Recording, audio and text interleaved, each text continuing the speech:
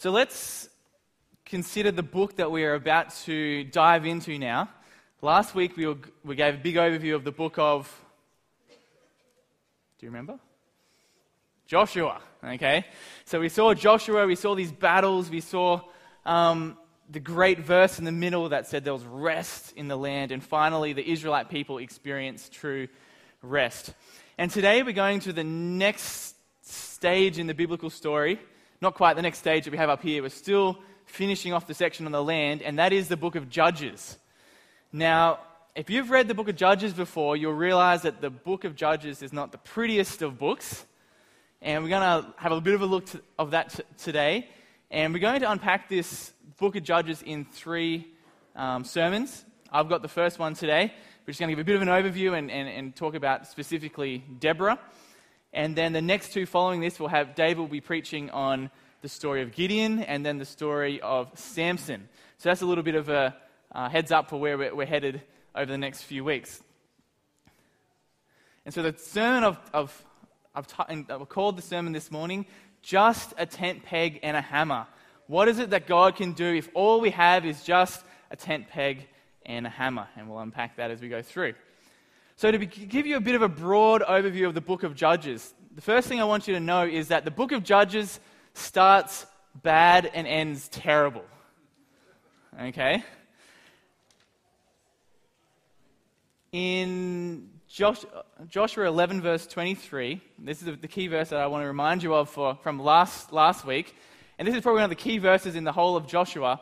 It says, "So Joshua took the whole land according to all that the Lord had spoken to Moses. And Joshua gave it for an inheritance to Israel according to their tribal allotments, and the land had rest from war." And we talked about that last week, how that must have been so surreal for them, to after years as a nation, as a people, hundreds of years as slaves in Egypt, decades wandering through the wilderness, and then a number of years fighting these battles in the promised land in Canaan, and finally the land had rest from war. However, when we get along to the book of Judges, we get to Judges chapter 2 and verse 1. And it says, "Now the angel of the Lord went up to Gilgal to Bochum, and he said," now remember, the angel of the Lord appeared to Joshua as the commander of the Lord's armies, and this is Jesus, okay? This is God coming down and revealing himself, and in this situation, he's got a message for the people of Israel, not just one person, but a whole group of people that are gathered together. And he goes on to say, and he said, "I brought you up from Egypt and brought you into the land that I swore to give to your fathers. I said, I will never break my covenant with you." What a promise. The God that we serve is a God who never breaks his covenant with us. Verse 2, "And you shall make no covenant with the inhabitants of this land." That was one of the instructions that God had given to them. "You shall break down their altars." I don't want you to participate in the idolatry of the Canaanites. That's why I'm getting you to drive them out. And then he says, "But you have not obeyed my voice. What is this that you have done?" So here we see, right from the very beginning of the book of Judges, we see these people who were so obedient that had overtaken the land, driven out the inhabitants, at least a large proportion of them during the time of Joshua. Joshua has died, and straight away we see the people fall back into disobedience. So I said, the book of Judges begins bad. Now let's see how it ends. Turn with me across to Judges chapter 19. Now, if you've ever read Judges chapter 19, you'll realize that this is probably one of the ugliest passages in the whole of the Bible. And in fact, the whole book of Judges, if you think the Bible is boring, you've never read the book of Judges. It's messy, it's ugly, there's all sorts of calamities happening, but it's certainly not boring. And this is how the book of Judges ends. Now, if you've got your Bibles, I encourage you to turn. This one's not on the screen. Judges chapter 19 and verse 22. And in fact, some of this is pretty graphic. I'm not going to elaborate on it too much. I'm just simply going to read it through for you to give us a bit of a picture of where the book of Judges is heading. Judges 19, verse 22. "As they were making their hearts merry, behold, the men of the city, worthless fellows, surrounded the house, beating on the door." Now, a bit of background. just before this, we have a man who has a concubine who's, I guess, kind of like a wife. And he has been on this journey, and he left late in the day, and when he didn't quite make it to his destination, so he's in the land of Gibeah, and he goes and he's looking for somewhere to stay the night because he's not in his hometown, and he can't find anywhere to stay, so he stays in the open square. And following that, an old man comes up to him and says, "It's too dangerous for you to stay in this open square. Come along to my house." So the man and his concubine, they go to this house, and in supposed safety until this wild mob shows up. So verse 22, they surrounded the house, beating on the door, and they said to the old man, the master of the house, "Bring out the man who came into your house, that we may know him." And the master of the house, went out to them and said to them, "No, my brothers, do not act so wickedly, since this man has come into my house. Do not do this vile thing. Behold, here are my virgin daughters and his concubine. Let me bring them out now, violate them, and do with them what seems good to you. But against this man, do not do this outrageous thing." Now, does this remind you of a different story in, say, the book of Genesis? The story of Sodom and Gomorrah. Here we have a people that were so wicked that God sent fire down from heaven to destroy this nation. And here, this is not this foreign nation, but this is the Benjaminites. This is one of the Israelite towns. And here we see the very things that were taking place in Sodom and Gomorrah, almost the identical scenario taking place in Israel. Let's read on, verse 25. But the men would not listen to him, so the men seized his concubine and made her go out to them. And they knew her and abused her all night until the morning. And as the dawn began to break, they let her go. And as morning appeared, the woman came and fell down at the door of the man's house where her master was until it was light. And her master rose up in the morning, and when he opened the door of the house, he went out to go on his way. Behold, there was his concubine lying at the door of the house with her hands on the threshold. He said to her, "Get up, let us be going." But there was no answer. Then he put her on the donkey, and the man rose up and went away to his home. This is where things get really ugly. And when he entered his house, he took a knife. So this woman had died, passed away, and took a knife, and taking hold of the concubine, he divided her limb by limb into 12 pieces, and sent her throughout all the territory of Israel. And all who saw it said, "Such a thing has never happened or been seen from the day that the people of Israel came up out of the land of Egypt until this day." Now, if that story doesn't make you feel uncomfortable, then it should. Okay, here we have someone who's abused all night long, she dies, and then in order to get the message out, this terrible thing has happened, she's cut into 12 pieces and sent all the way around the 12 tribes of Israel. How did the land of Israel end up in this sort of a situation? How did the land of Israel end up acting so wickedly that they're really just imitating the deeds of Sodom and Gomorrah, whom God had to extinguish because the wickedness was so great? So the story goes from bad and ends terrible. And the reason that the book of Judges presents with us, the reason the land of Israel got so terrible and got so wicked, it is the result of not driving out the Canaanites. And you might be thinking, well, hang on, Joshua did drive out the Canaanites. Well, if you read the end of Joshua, he drove out a large amount of the Canaanites, but there was still people there yet to be driven out. And let me give you a summary of the first chapter of Judges. This is what you find in Judges, and you just look on the screen. This is a summary of the driving out that they did. Judah, okay, they started off going and conquering the various aspects of the land, but it says they couldn't drive out the Jebusites because they had iron chariots. Okay, then we read about the Benjaminites. it says they did not drive out the Jebusites, and they just lived together. And when you read this, it doesn't say the Benjaminites couldn't drive them out. It just says they did not drive them out. They just sort of got complacent, and we're in this land now. It's hard work driving these people out. Let's just live together. We see Manasseh, another tribe, did not drive out the Canaanites, but they put them into forced labor. We see Ephraim did not drive out the Canaanites, lived together. Zebulun did not drive out the Canaanites, forced labor. Asher did not drive out the I think about that right. Asherites lived together. I think I might have made one little mistake there on the screen. Naphtali did not drive out the Canaanites, put them into forced labor. Dan met resistance from the Amorites, and they just sort of stayed away from that part of the land. Ephraim, again, manages to put those Amorites into forced labor. Can you see a bit of a recurring pattern here? God said, drive them completely out of the land. And here, tribe after tribe after tribe either met resistance, or they just simply didn't bother finishing the task. And at the end of it, we see them living together. And then they think, let's just make them our slaves. And it's almost like a situation in Egypt again, but just the reverse. And so we see that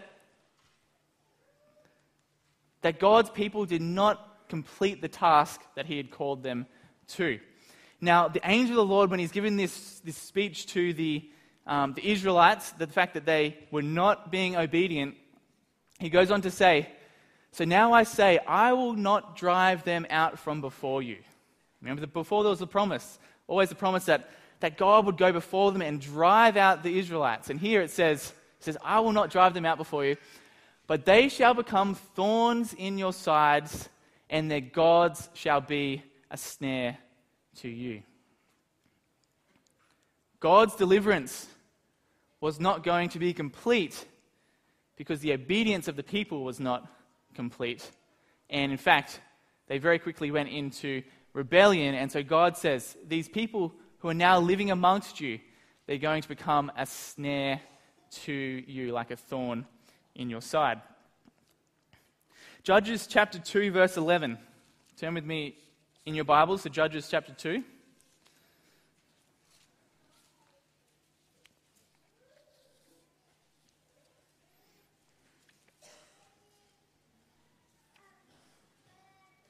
So before this, we see the death of Joshua. And here we see just an example of how these people became a thorn in the sides of the Israelites. Judges 2, verse 11. It says, and the people of Israel did what was evil in the sight of the Lord, and they served the Baals. Here we see, right from the beginning, we see Israel suddenly going into idolatry. Okay? Verse 12, and they abandoned the Lord, the God of their fathers, who brought them out of the land of Egypt. They went after other gods from among the gods of the peoples who were around them and bowed down to them, and they provoked the Lord to anger. So they just start following, they just start imitating, they just start copying the various nations in their midst. Verse 13, they abandoned the Lord and served the Baals and the Ashtaroth. So the anger of the Lord was kindled against Israel. And it says, and he gave them over to plunderers who plundered them. Now notice the language there. It says God gave them over.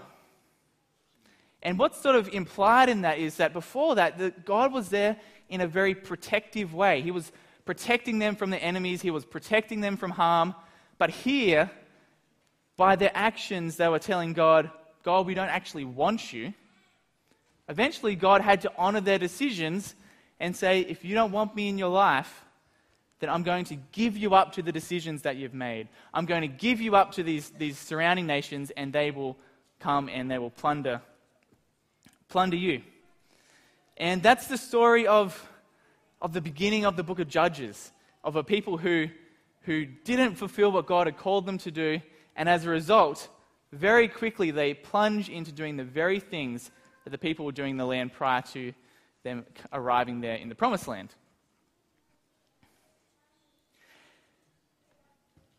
And so as I think about this, now there's 5 take-home messages that we're going to have today, and this is the first one. This is the lesson that immediately jumps out to me from the book of Judges.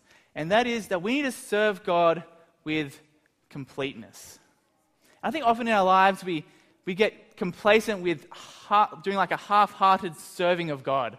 We serve God in this area, and we serve God in this area, and we serve God in this area, and then we think, you know what, maybe that's enough. Maybe we'll just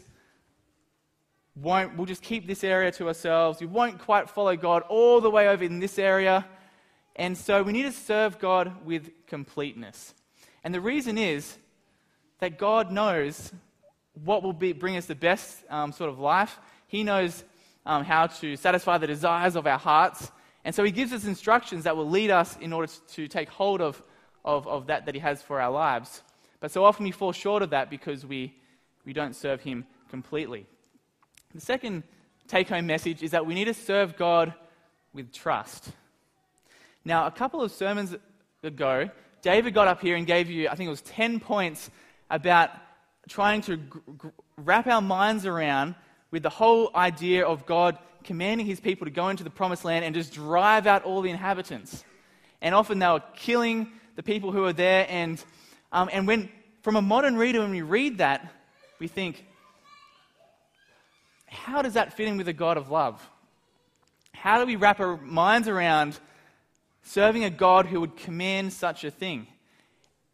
That seems like a hard instruction. It's a tough instruction. It's a scary instruction. It seems like potentially a mean instruction that God has given them.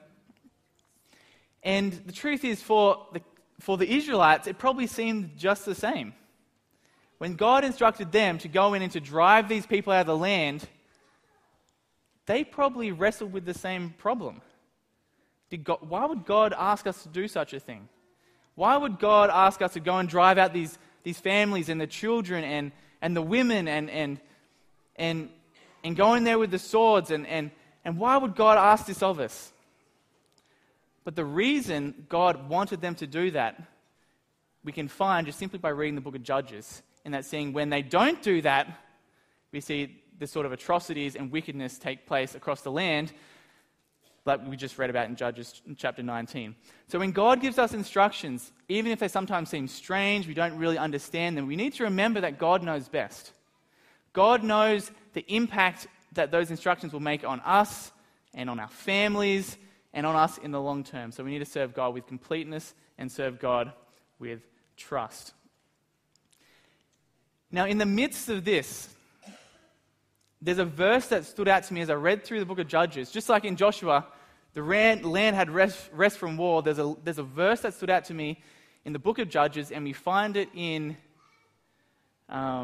Judges chapter 10 and verse 16. I've got it up here on the screen. Now, when you read through Judges, it's this repeated cycle that takes place. We see that the Israelites, they compromise, they go into idolatry, they rebel against God. God gives them up to their decisions. The surrounding nations come in, they start plundering them, they start attacking them.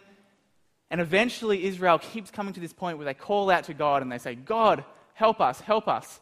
And in Judges chapter 10, God says to him, he says, why are you calling out to me? Why don't you go and call out to those gods that you're wanting to serve? Why don't you go and do that? But the people continue to call out to God, and this is what we see in Judges chapter 10, verse 16. I love this verse because it reveals such an amazing picture of the love that God has for us. It says, so they put away the foreign gods from among them and served the Lord. And it says, and he became impatient over the misery of Israel. Have you ever been struggling with impatience? What is it like? I remember as I was doing this, I was trying to think of a time in my life when I had to struggle with being patient. And the story that came to my mind of my own experience was when I experienced the most flights missed that I've ever missed in my entire life, and that is 5. 5 is my personal record for the most aeroplanes missed in a row. And I was over in the Solomon Islands, and we've been there for 2 weeks, and we've been doing some mission work over there. And by the end of it, we were exhausted. We were worn out, and for anyone who's been, I'm sure Wayne and people have been over to some of these trips, you get to an end of a trip like that, and you just can't wait to get home. And so we packed all our gear up that morning. we said goodbye to everyone, and we got in the car. We went up this little forest track up to the Auki airport, and we got there, and we got out of the plane. We went to hop on the plane, and they said, "Oh, sorry, you're on the waiting list."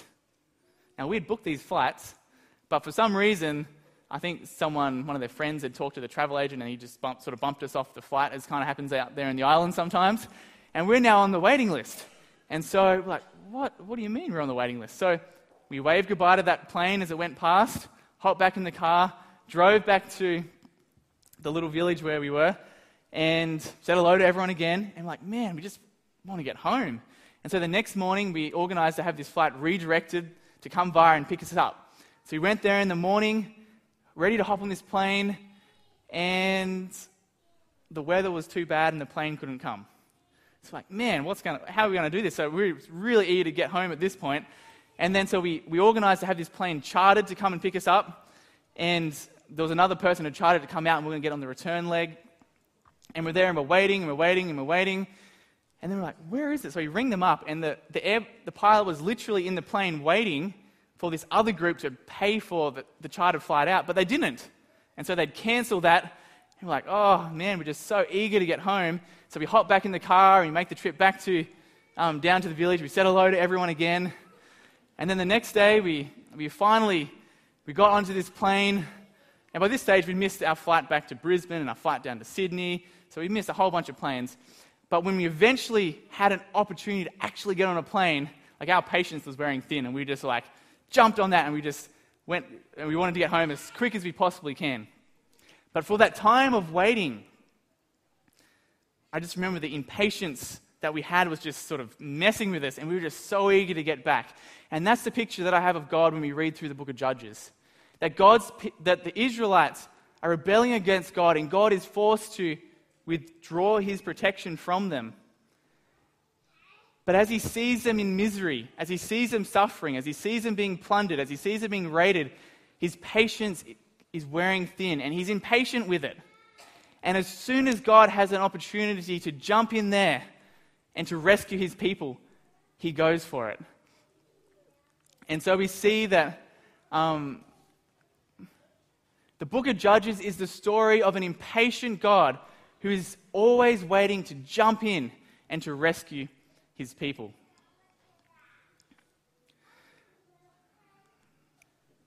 Now, as you go through the book of Judges, God's impatience is manifest through the various judges that are sent to the people. So I've got here the judges in Judges. The reason the book is called Judges is because there's these people that were called judges. They're basically deliverers of the Israelites from the hands of their enemies. And God would send someone like Othniel or Ehud or Gideon, and he would fill them with his spirit, and they would go in there and they would deliver the people from their oppressors. And there's 9 of them, and as I said, we're going to be looking at Deborah, Gideon, and Samson today and over the next two weeks. So there's the book of Judges in a view, and there's the 2 things we looked at so far. So let's now focus in on our story. So we'll just go back here. Chapter 4 of Judges. Turn in your Bible to chapter 4. And it begins with, "And the people of Israel again did what was evil in the sight of the Lord after Ehud died." Now Ehud, he was an interesting character. And if you ever have time, go and read the story of Ehud. It finishes with him plunging a sword through the belly of this fat king, and the fat comes over and covers up the sword and the handle. It's a really graphic, interesting sort of story. But after that, there was 80 years of rest in the land again. But eventually Ehud dies, and straight away the people do what is evil in the eyes of the Lord. Verse 2. "And the Lord sold them into the hand of Jabin, king of Canaan, who reigned in Hazor. The commander of the army was Sisera, who lived in Harosheth Hagoyim. And then the people of Israel cried out to the Lord for help, for he had 900 chariots of iron, and he oppressed the people of Israel cruelly for 20 years." So here we see that for 20 years the people are being oppressed by this man by the name of Sisera. And the way that he oppressed them was with these 900 iron chariots. And maybe you can sort of picture in your mind the tanks that we have today. Maybe that's sort of a modern equivalent. Imagine if you had these people coming in on tanks that you just could not defeat and were just harassing you for 20 long years. That's the situation that we find these people in. Now, here we encounter a woman by the name of Deborah, and we find her in verse 4. It says, "Now Deborah, a prophetess, the wife of Lapidoth, was judging Israel at that time. She used to sit under the palm of Deborah between Ramah and Bethel in the hill country of Ephraim, and the people of Israel came to her for judgment." Now, one of the things that immediately stands out to me about this judge is a woman. Now, you might be thinking, for all the women out there, when we've been going through these stories and the great leaders of the Bible, we have man after man after man. There's Noah, and there's Abraham, and there's Jacob, and there's Moses, and there's Joshua, and all these men. You think, where are the women? Well, here we have an example of a woman who God called and God gifted to a position of leadership in the land of Israel. This woman was a prophetess, okay, so she received divine revelations from God for the people, and also she wasn't just a spiritual leader, but she was one of the judges. People would come to her with the problems that she had, and she would decide between those cases. So she's in some ways sort of is judging and ruling in those situations in this land. Now, what she does, she calls a man by the name of Barak, okay? Verse 6, it says, "She sent and summoned Barak, the son of Abinoam from Kedesh Naphtali, and said to him, 'Has not the Lord, the God of Israel, commanded you, go, gather your men at Mount Tabor, taking 10,000 from the people of Naphtali and the people of Zebulun. I will draw out Sisera, the general of Jabin's army, to meet you by the river Kishon with his chariots and his troops, and I will give him into your hand.'" So what do we learn about Barak from these couple of verses? Firstly, she says, "Go and gather 10,000 of your men." Okay? The fact that it says "your men" shows us that Barak was in some way a leader amongst the Israelites here. Most likely some sort of military leader. He is someone who would have been trained in the art of war. He is someone who, if there was anyone who was to go and face these oppressors, the enemy, he was the man. And God called him because God had equipped him and given him the skills to go and defeat them. And she promised that with that God would bring a great victory. Now let's look at Barak's response. Okay, verse 8. Barak said to her, speaking to Deborah, "If you will go with me, I will go. But if you will not go with me, I will not go." What do we notice about this response? Is it embracing the challenge that God has given him? Or is there a level of conditionality there? Here we see an example of someone who will serve God under certain circumstances. Okay? Here's someone who says, "Okay, I will do this task God has called me if... ...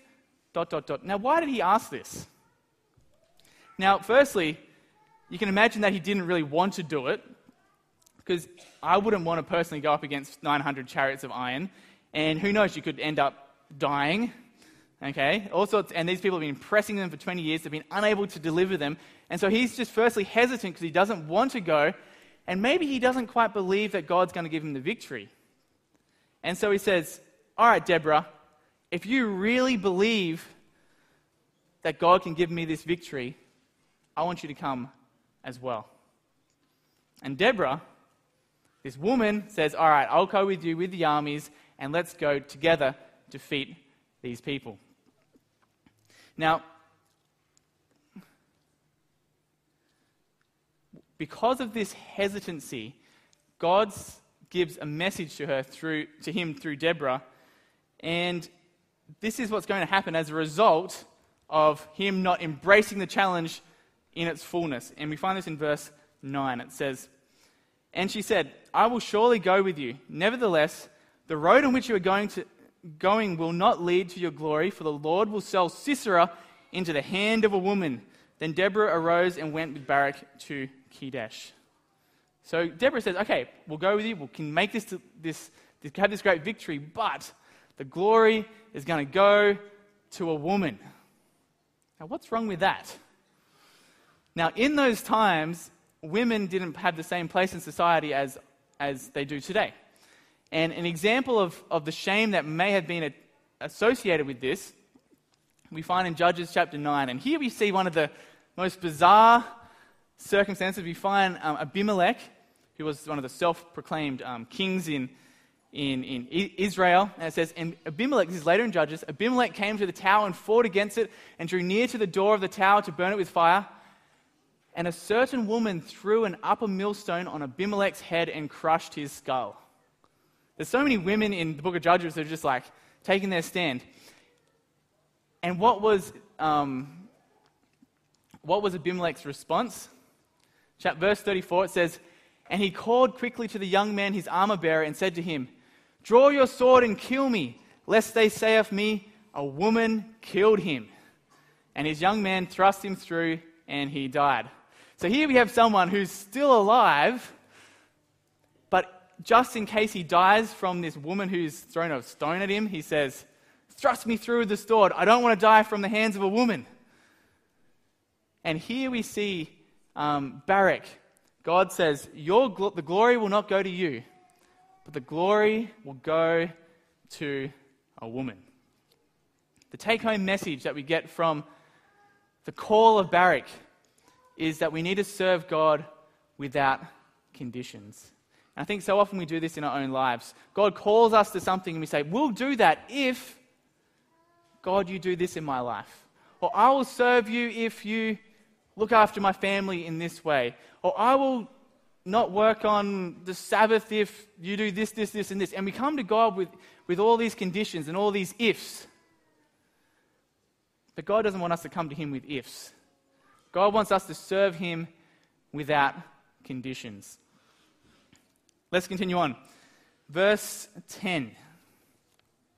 So here we see Barak, he goes to live out the task that God has called him to. It says, and Barak called out Zebulun and Naphtali to Kadesh, and 10,000 men went up with him at his heels, and Deborah went up with them. Here's the mighty army that had gathered to go and face those chariots. Verse 11.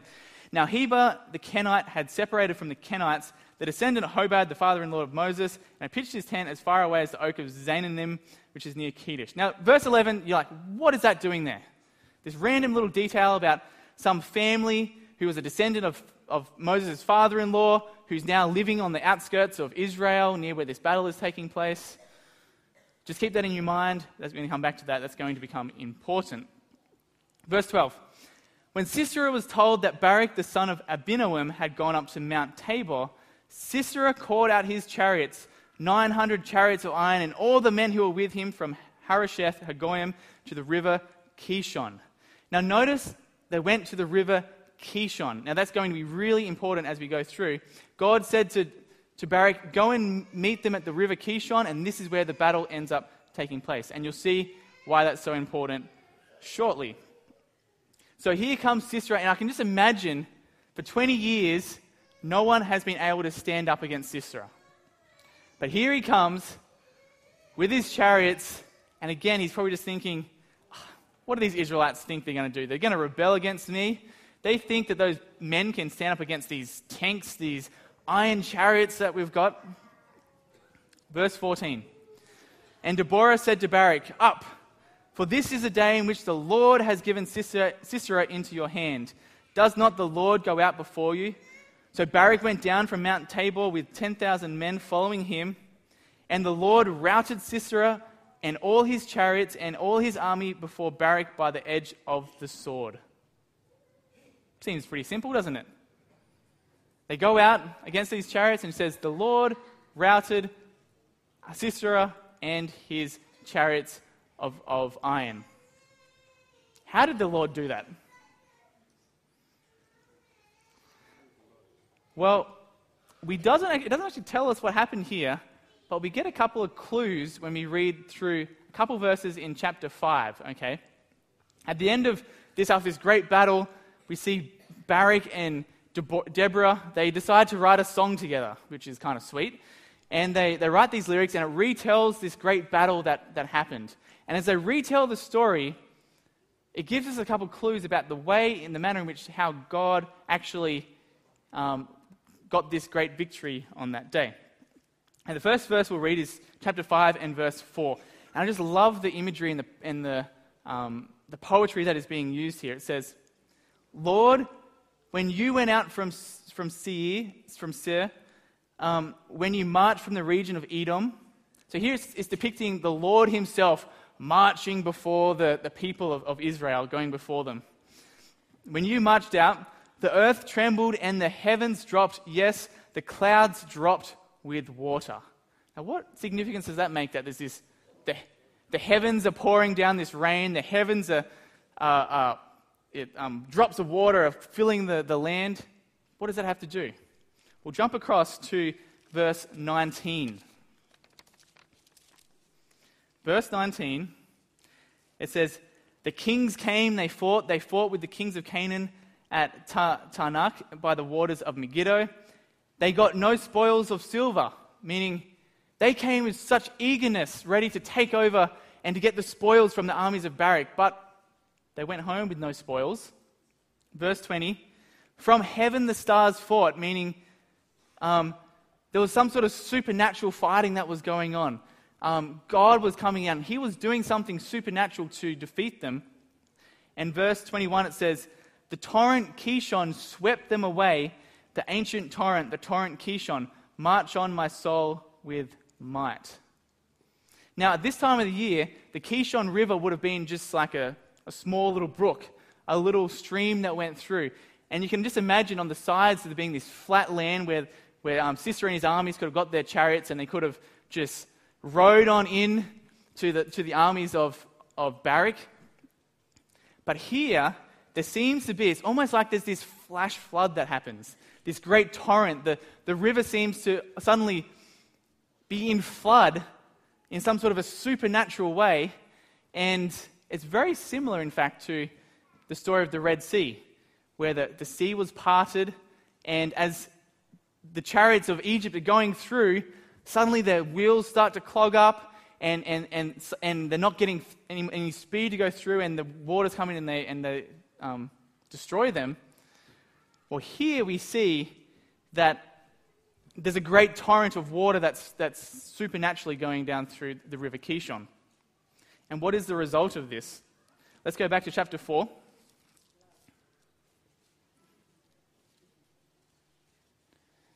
Verse 17, it says, "But Sisera fled away on foot to the tent of Jael."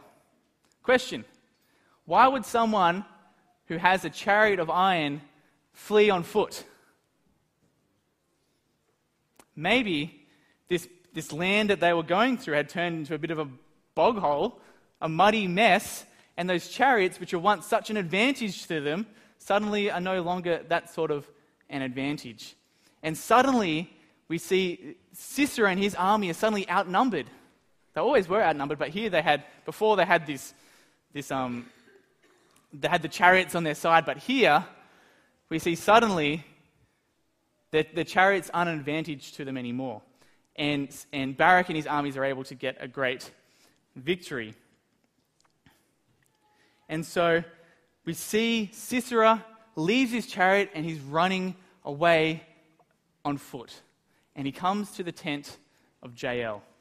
Now, before we get to the very last part of this story, the fourth take-home message is this: serve God with the details.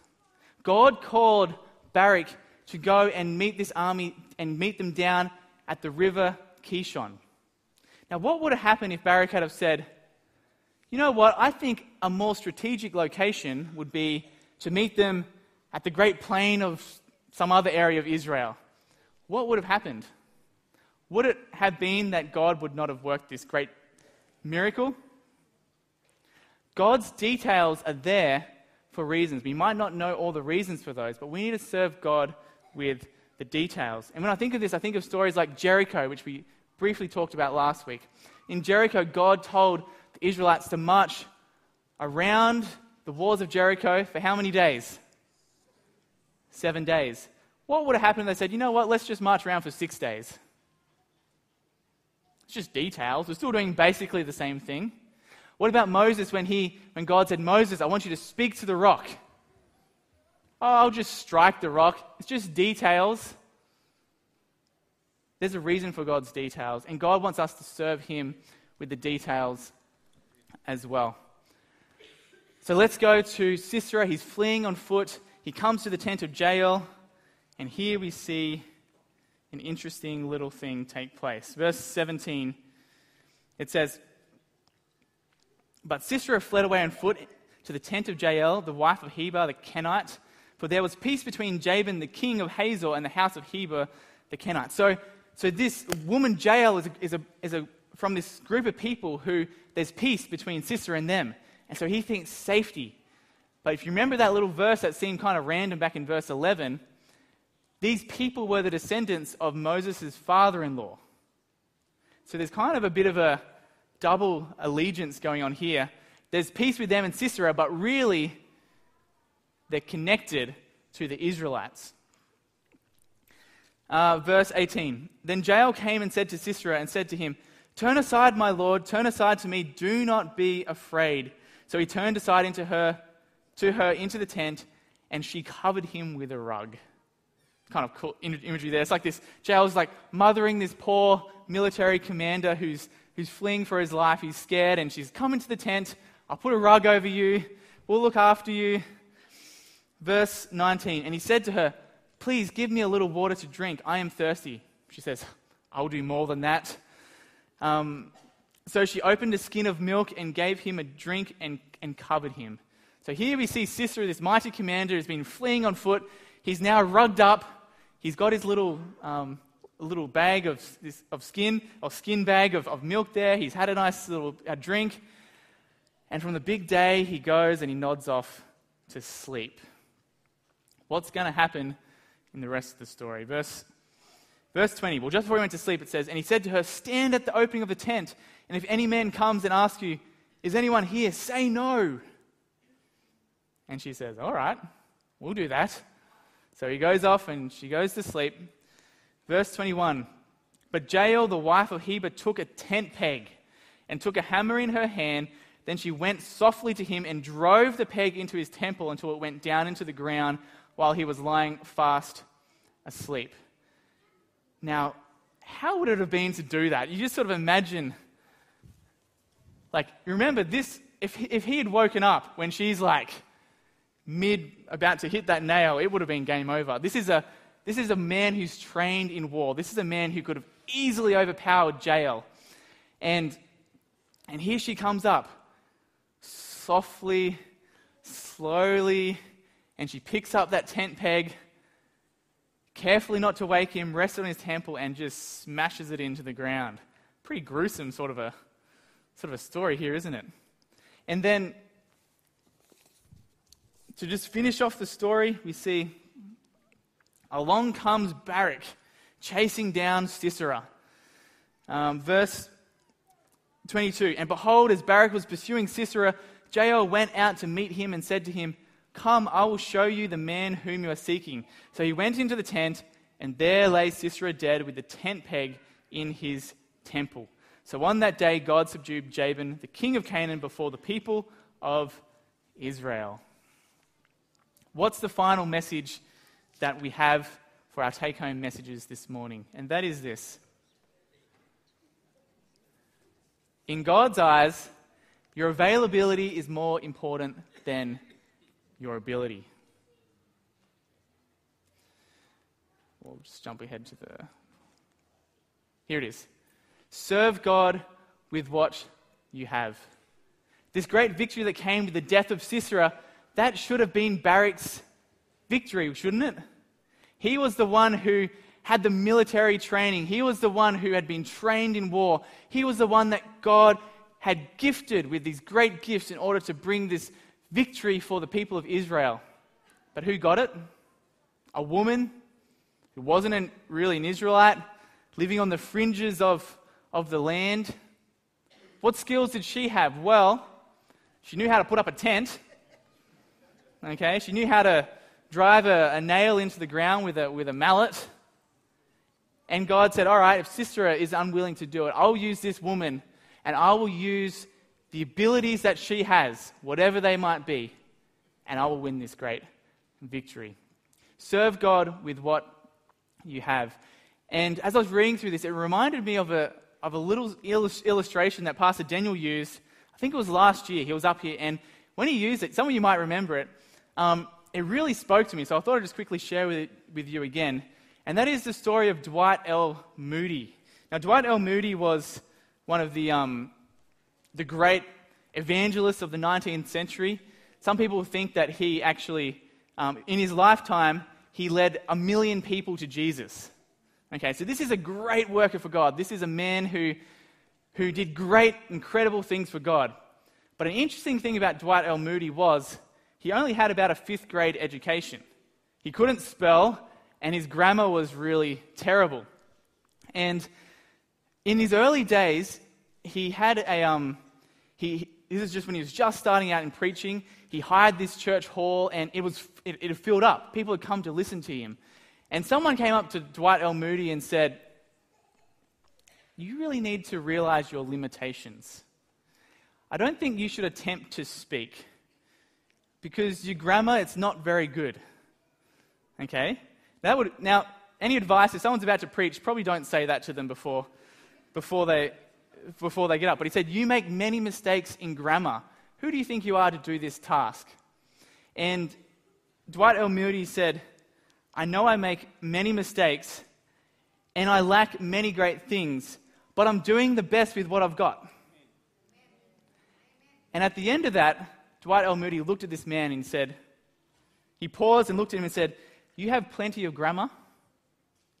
What are you doing with that for the master? In other words, he's saying, who do you think you are getting up here to preach? You've only got a little bit of grammar, a little bit of skills in this sort of thing. But he looks back and says, you've got all the grammar in the world, but what are you doing with it? I'm doing everything I can with a little bit that I have. And he went on to say, later in his life, he said, I know perfectly well that wherever I go and preach, there are many better preachers than I am. All I can say about it is that God uses me. In God's eyes, availability is more important than ability. We need to serve God with completeness. We need to serve God with trust that He knows what's best for us. We need to serve God without conditions. We need to serve God with the details as well as the large picture. And we need to serve God with what we have. And maybe someone here in this audience today is a barrack. Someone who has been gifted with incredible skills, great talents, but your obedience to God, your serving of God is partial. It's not complete. It's with hesitancy. You serve God with excuses. If God, and with conditions. If that's you today, I encourage you to put that aside and say, God, I'm going to serve you with everything. I'm going to serve you in completeness. And maybe there's someone else in here who is a jail. Someone who thinks, what can I do for God? All I know how to do is put up tents. My message for you today is that, or in the story of Deborah, is God can use someone who just puts tents up. In fact, God can use those skills to do things that no one ever would have expected. And so my challenge for all of us, including myself, is to, whatever we have, let's use it for the glory of God. Let's pray. Dear Father in heaven, Lord, in our lives, so often we serve you imperfectly. We neglect the details. We don't serve you to completion. Lord, we sometimes just give you all sorts of excuses, Father, but we thank you for your forgiveness.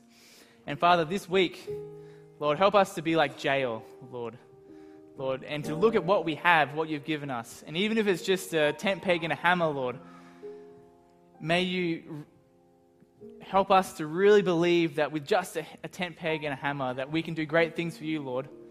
Lord, every one of us here has gifts that you've given us, Lord, and just, Lord, we pray that you'll help us to be the people you've called us to be.